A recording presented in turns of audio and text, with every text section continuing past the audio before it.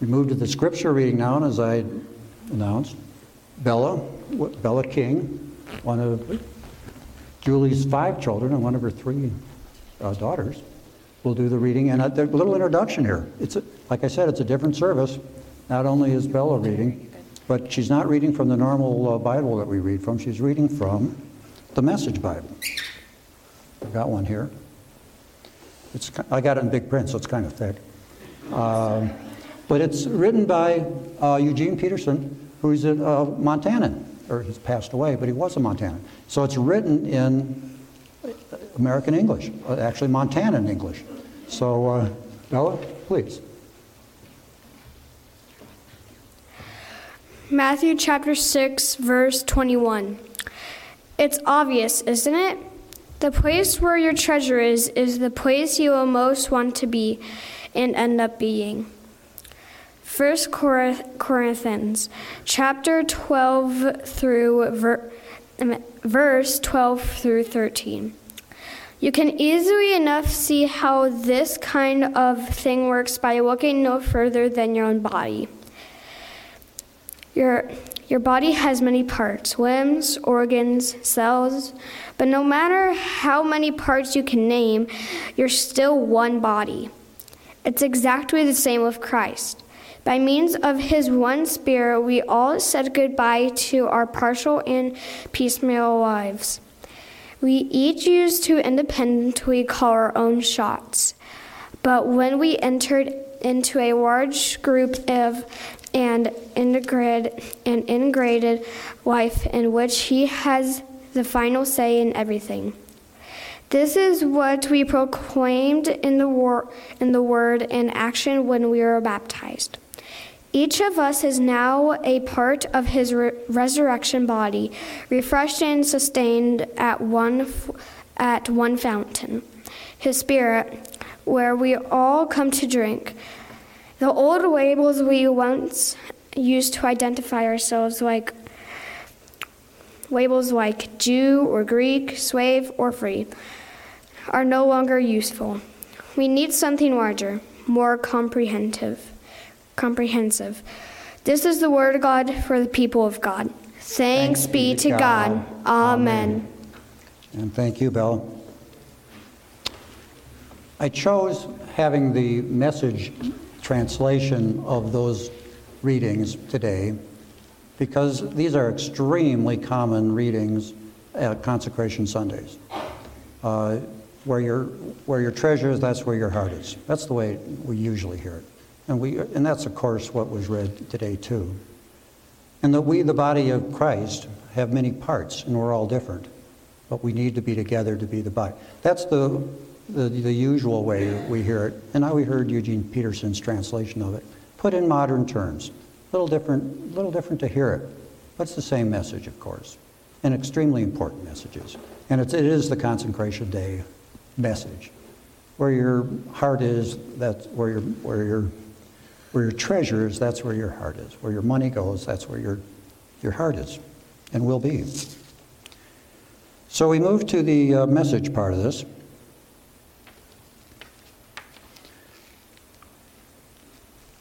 First off, I'm going to introduce it. Like I say, we're going to have a lot of strange things here. And introduce an introduction about how I chose, well, the topic's pretty obvious, but how I chose to do this. I'm really going to focus on you instead of me. And my story. Part of the reason of the focus is on the day after the Sunday, after Mother's Day, I spoke. Julie was out having mother's maternity leave for her youngest child. And I think I might have been the last one to speak during that maternity leave, close to the end. It was toward the end. Second to last. Okay, I should remember. Oh, I think I do remember that now. At any rate, it was toward the end. And I gave a talk about legacies, which kind of relates to today's topic too. And I talked about the legacy of my mother, seeing how it was Mother's Day the week before. My mother's legacy, and how a big part of her legacy was involvement with the church. How about that? And I followed her lead of that legacy, and I talked about my legacy and how patterns I'm setting for for others, not just my children and grandchildren and great-grandchildren, but for others, my legacy in the world. And after the service, we were talking in the fellowship time about with others about it, and the question was asked, so what was your mother, not to me, but to someone else, what was your mother's legacy? And the answer was, well, I haven't much thought about that. And I realized then, oh my goodness, I totally blew it. This isn't about me and my mother, this is about you. And what we're talking about here, and what the reason you come to church is not to hear about me, it's for you to connect with God. So I didn't do it as well as I could have, and of course that's true with most everything in life. If you could only be as good as you want to be. But today I'm going to make sure that the message comes to you, each of you, individually too, not just if you came as a couple, not you as a couple, but you as a person. You are here because you wanted to connect with God. And that's what we do today. And my message is titled, Who Are You? And I've got well, go ahead, Lon.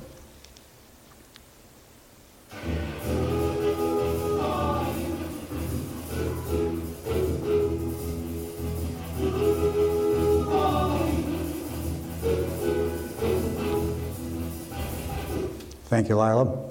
See, now I told you it was going to be strange. I didn't tell you how strange, but I bet you haven't had a rock song played very often at the start of a message. And again, a little pre-warning, that's not the last time you're going to hear that song today. And there's the sequel question to it. It's who are you and who do you want to be?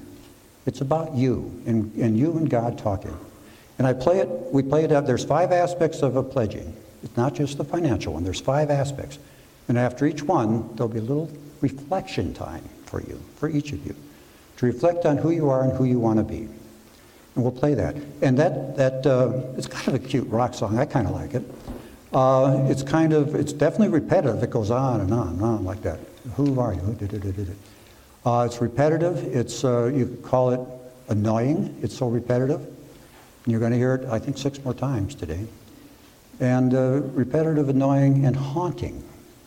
It stays in your mind. That's my idea here. It's haunting. And part of being haunting, think of the word haunting, focus on that for a minute. The Holy Ghost is talking to you. Yeah, God talks to us through the Holy Ghost, the Holy Spirit. It's God in us. That's what the Holy Ghost is. So this song is haunting, and it's related, and as you hear it, related to the Holy Ghost talking to you about who you are and who do you want to be, and how do you get from who you are to who you want to be. As I said, the sermon I had on legacies, we talked about legacies, but I didn't do it as well as I wanted it to go. So think about who you are and who you want to be as we hear the song, Who Are You? Well, the 5 aspects of pledging. Oh, pledging cards. Today's the day we put out a letter, and in the letter it said, bring the pledging card to the church today, Consecration Sunday. Don't worry if you forgot yours. We've got you covered. I remembered mine. It's right here. See what it looks like. You have one right now. It's in the bulletin. We've got you covered. So your pledge card, remember, I'm talking to each of you individually, not just as a couple, but to each of you. You have a pledge card right in front of you. Or it's in your bulletin. And on it, it'd be nice to put your name on it. But we're going to go over the 5 aspects of pledging and give you a chance to think about what you are and what you want to be, how you could connect with God. That's why you came here, to connect with God. And your pledges will help you with that. And the 5 aspects are presence, prayers. I do them in a different order for a reason. Presence, prayers, serving, and then giving, financial giving, and then witnessing. I'm doing in that order, even though on the back of the pledge card you have, they're in the different order. Presence, prayers, giving, serving, and then witnessing. But I'm going to do them in a little different order. Like I said, it's a different Sunday. And for each of them, for each of the 5, I'm going to talk about 3 different ways of looking at it.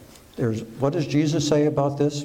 What does the little book study we had, It's called The Walk. I'm going to quote from this book. Julie did a wonderful book study on this book called The Walk, 5 Essential Practices. 5 kind of relates to the 5, no more than kind of, it definitely relates to pledging, by Adam Hamilton. And it's a wonderful book, and it was a great study. And we'll talk about Adam Hamilton, and then I'll kind of relate it to us. So presence. Jesus' thoughts on presence. I had a sermon on this, or a message on it. We talked about Luke 4:16. It says, as was his custom, Jesus went to the synagogue on the Sabbath. As was his custom. This is Jesus. You know, he's God in human form, and as was his custom, he went to the synagogue on the Sabbath. Eugene Peterson translated that to mean he always went to the synagogue on the Sabbath. Well, you know, there's a little difference between as was his custom and always. But that's what Jesus did. He always went to synagogue. And I usually go. By the way, on mine I filled out the presence. Oops. I can't look down. On my pledge card on the back, what did I say about presence? Worship when I'm in Shoto and I'm well. And I didn't say and there's no pandemic. But you know, that's kind of part of it too. But that's I'll come here when I'm in this town and I'm well. And about 3 weeks ago I was quite sick, so I didn't come. But and there's no pandemic. So that's kind of always. But whatever you want to say on the back of your form, if you want to make a pledge to God of what you want to do, you'll have a chance to do that right now. What did Hamilton say about it? Hamilton talked about the importance of communal worship. I talked about communal worship when we did the Lord's Prayer. Well, we get together to connect, and we connect at friendship time when we share what's going on in our lives, like the Lindgren's baby, and we connect in all ways. We connect at fellowship time. We connect with each other about our lives. It's important to have each other and to connect with God through each other. I had an interesting occurrence. Of course, we all are so keen on this with the pandemic.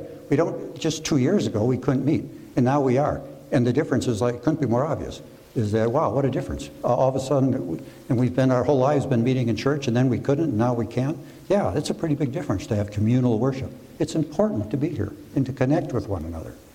And I want to remind us all that. It's important to do this communal worship. Linda and I missed a couple of the Bible studies, and we did a makeup on them. We had the video that presented it and the book. And so we did a couple of the studies on makeup, sort of, where we're just watching the video. It's not the same. It's maybe 10% is good. We watched it together so we could talk about it. But still, the whole idea of a communal worship is way different than just doing it individually. So presence is the number one pledge. Think about what you want to do in your involvement of being part of the church, of coming to church.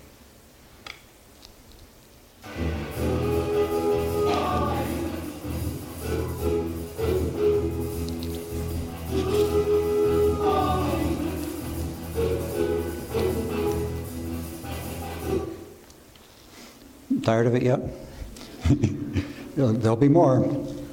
Prayer is the number 2. And on the back of your pledge sheet, there's prayers to your involvement with prayer. How do you pray? When do you pray? How often? How do you prompt yourself to pray? Did Jesus pray? Oh my goodness. 40 days in the wilderness praying. Yeah, the day before he dies, he goes to Gethsemane, he prays for hours. That painting of him over there. Praying as he knows his death is coming, a torturous death is coming. He's praying to God. On the cross, we have 8 times that Jesus spoke. 3 of them were prayers directly to God. Now here he is, a God in human form, and yet he's praying to God, his Father.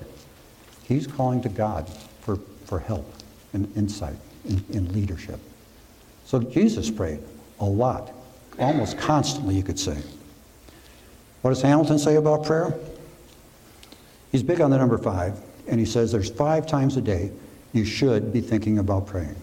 There's 3 obvious ones. We typically eat 3 meals a day, have prayer 3 times a day, the very morning when you get up, and the evening when you go to bed. That's Hamilton's advice for us, is to when to pray. To little prompts. You know, it's easy to go through a day and not have thought about it. But there's certainly 3 meals a day that you eat. You should think about prayer. Pray to God. Jesus prayed. We need to pray. We need to connect with God. It's important for us to live the lives we need to live. It's important to pray. Hamilton recommended 5. Linda and I do. We rarely miss a prayer time at a meal. And we have 2 Bible studies that we use, one in the morning and one at night at bedtime. The upper room, if you're not familiar with the upper room, we have copies of it here. It's terrific. We do it every morning after breakfast, after our breakfast prayer, and then we eat, and we have a prayer. And at bedtime, we have a prayer, a devotional called The Daily Bread that we read, and we always don't just read it, we connect to it. We talk about how it relates to us or how it relates to any of our family member or friends. 5 times a day. It's a really good practice. It helps you be who you want to be.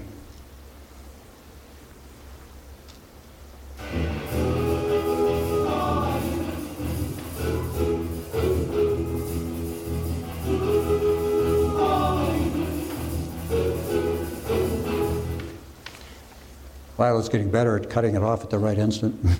Thank you, Lila. So if this is working right, you can on the back put what makes sense for you on your prayer. And it's individual. It's what makes sense for you. It's not necessarily anything I referenced of how I or Linda and I or Hamilton recommends, Adam Hamilton, or our Jesus, but what makes sense for you to pray. And we're going to turn these in at, if you want, if you can take it home if you want, but we're going to turn these in at offering time. I hope they'll fit in the offering tray. And I said normally financials considered next, but which is often called giving. But I'm going to do serving next. I wanted to talk about the importance of serving before we talk about financial giving. Did Jesus serve? Oh my goodness. Virtually every story in the Bible is about him serving the underprivileged, the disenfranchised, people who needed help. Even raises Lazarus from the dead and talk about serving. Every disease you can think of back then, he helped cure people with it.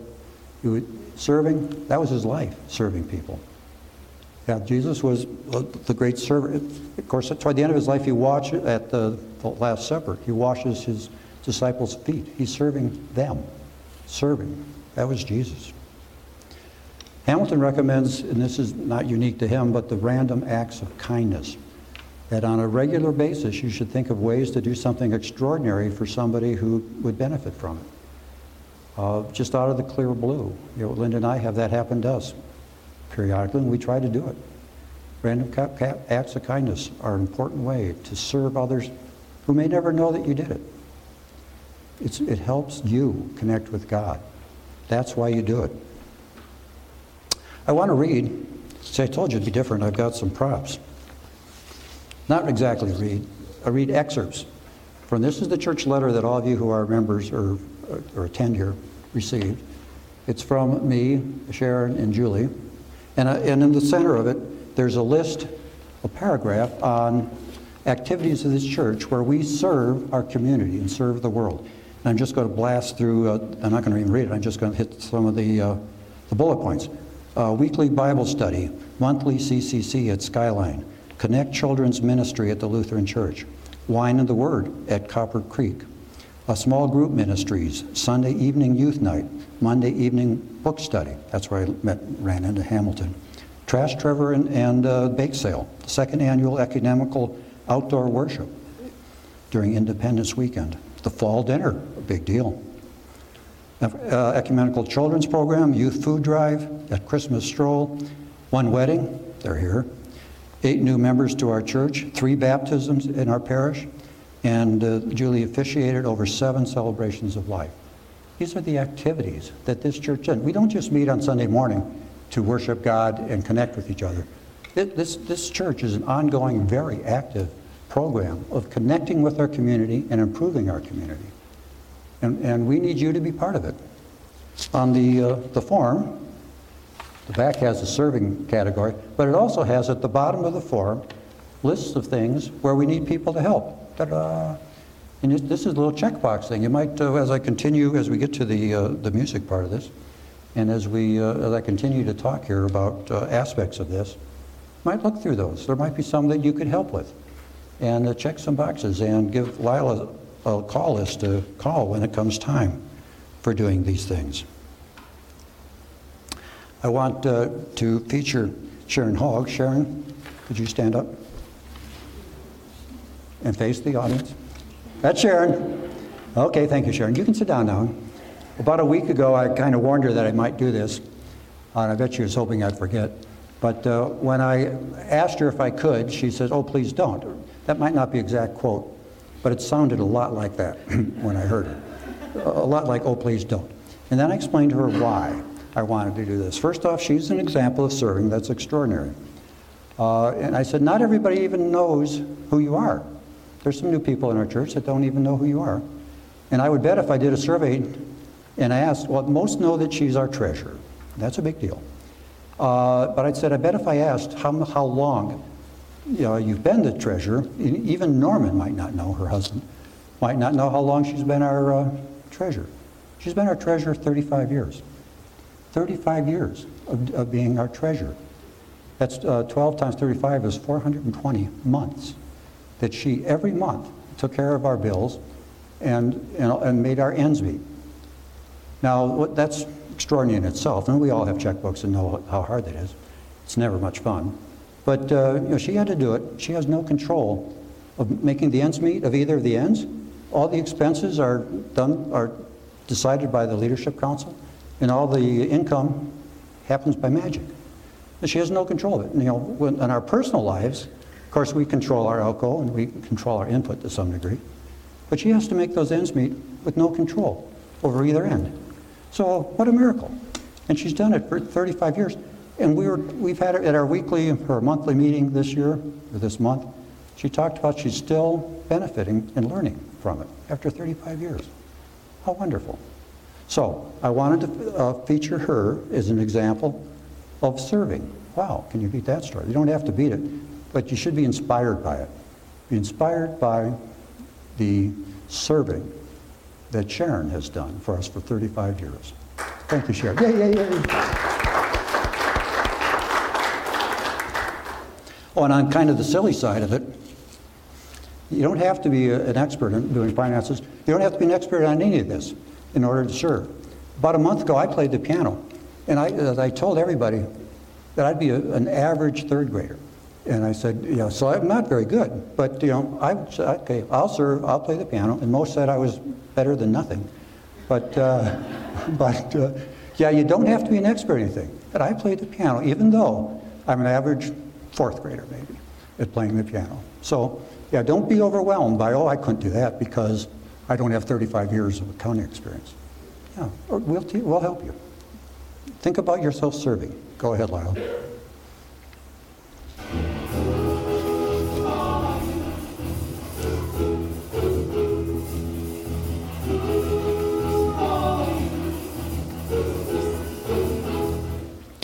Okay, we come to the financial one. And I knew I was going to run long on this, so I'm going to go through this one because we kind of understand it, but I've got some really key points on it. What did Jesus say about finances? He talked about finances a lot. And of course, the reading that Bella did for us is your treasure is where your heart is, where you spend your money. That's what's important to you. Yeah, that's where your heart is. That's where you're going to be. Hamilton did a cute story about his accountant asked him some advice on writing a book. And the accountant, was writing a book on presidential candidates' tax returns. Nothing to do with the current situation. Now, this is years and years ago. But he was doing that, and he said he came up with the idea that your tax return is a selfie. It's kind of the same idea, your treasure is where your heart is. Take your tax return, it's a picture of what's important to you. And one vice presidential candidate's tax return had a huge amount of money for his mortgage, so he looked important, and $300 for donations. So, okay, that's a selfie of him. And we don't know who he was, but still. The idea is your tax return shows you what you look like. It's the idea of your treasure is where your heart is, put in different terms. Oh, and Hamilton, talked about his wallet and his Bible. He carries one in each pocket. And he says they're often in conflict with each other. is that, the Bible is what he wants to be, and then his money, he often doesn't exactly follow it. It's not exactly in line. They don't click together. And that's true. And it comes back to the Bible that talks about donating to the church. It says 10%, and it says it should be your first 10%. We're talking in kind of farmer terms. Your best harvest, your best part of your harvest. And for us, that means you give your tithe or your giving first, and then you live your life. It's not the other way around. It's not you live your life, and if you happen to have any money you couldn't figure out how to spend, you give it to the church. It's just the opposite of that. Your first money, the first thing your first priority is to support your church and to support God. That's what God wants us to do. And that's what we are hoping you to do. And we're hoping that there'd be increases in our pledging. That's what Hamilton recommends, as, of course, inflation increases your income in theory. So increases should follow your income too. So think about your giving is what you're going to do for this year's giving. Well,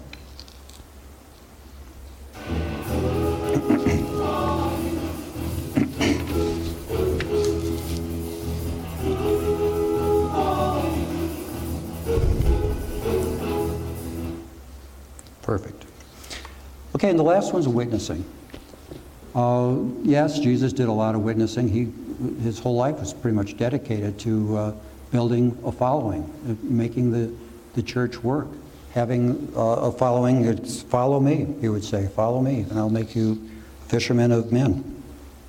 Hamilton's thought on witnessing, he had a clever idea. He said virtually everybody is on social media. I'm not, by the way. But most people are on social media, and you don't have to explicitly say, hey, come join my church. If you just talk about, hey, I went to church today and had a good time, that would be witnessing in a form. Is that and of course you give more detail about how I got to hear this absolutely amazing message from the finance chair about pledging. Yeah, to be silly here. But yeah, think about, you could easily use social media to reach people who you reach on others. My sister puts a picture of her dinner most days. Well, who could care less about my sister, what she ate for dinner? Certainly not me. But you could share any thoughts you have about any activity you've had with the church. And that's indirectly witnessing. Several times I've asked people who had come to church in the past who had kind of fallen off, and I say, Jesus would like to see you in church. And never, ever has anyone said, back off, Brooks. So you don't need to bug me. No, they've always said, well, thank you for the invitation. You've done your part. The ball's in my court. So it's not threatening to do that. It's pleasant to do that. And I've never once felt bad after I've done it. I've always felt good. It's a good idea. And the last bullet I've got, almost, is our church mission. Our church mission, it's on the outside, the very first page of your bulletins you got. After it says who we are, the Chody United Methodist Church, it says, seeking and empowering disciples of Jesus Christ. Seeking, the very first word of our mission statement is we seek disciples of Jesus Christ. To love, witness, and serve. That's what our mission statement is, seeking disciples. So yeah, it's important to us. It's the first word in our mission statement. So think about your own witnessing. Witnessing with other people who drop off coming to church. Witnessing by using social media. Lila? I had to wake Lila up.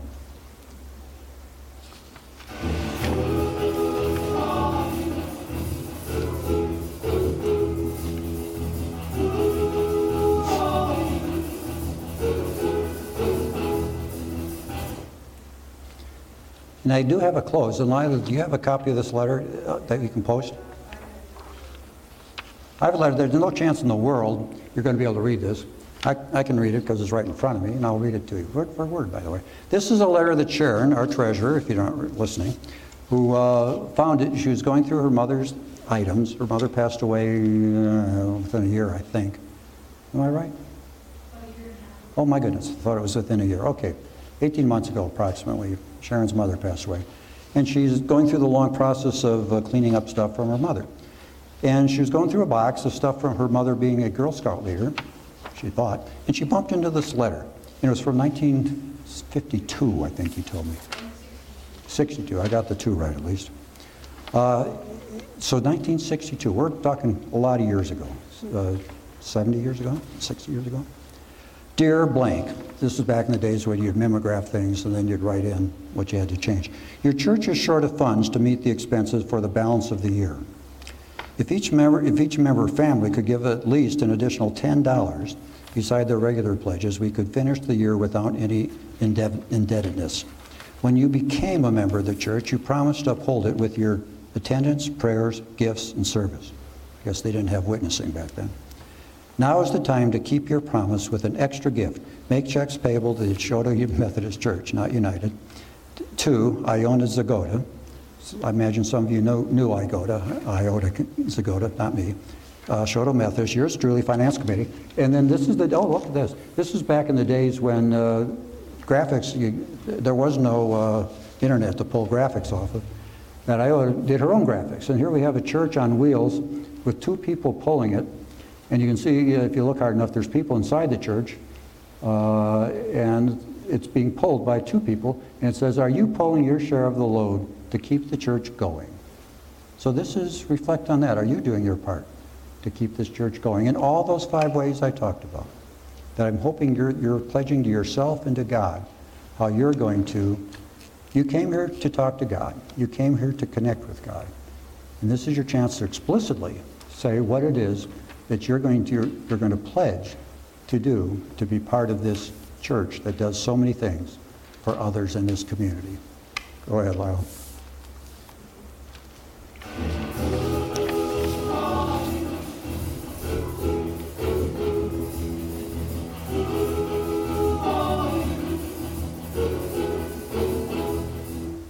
So we move on to the hymn of reflection, appropriately, and we're not going to sing the Who's. Oh, I didn't already say that was that song, the rock song, is by the group The Who. Appropriate, huh? We're not going to sing that song. We're going to sing the Summits. It's in the Faith We Sing book, 2130. Please stand.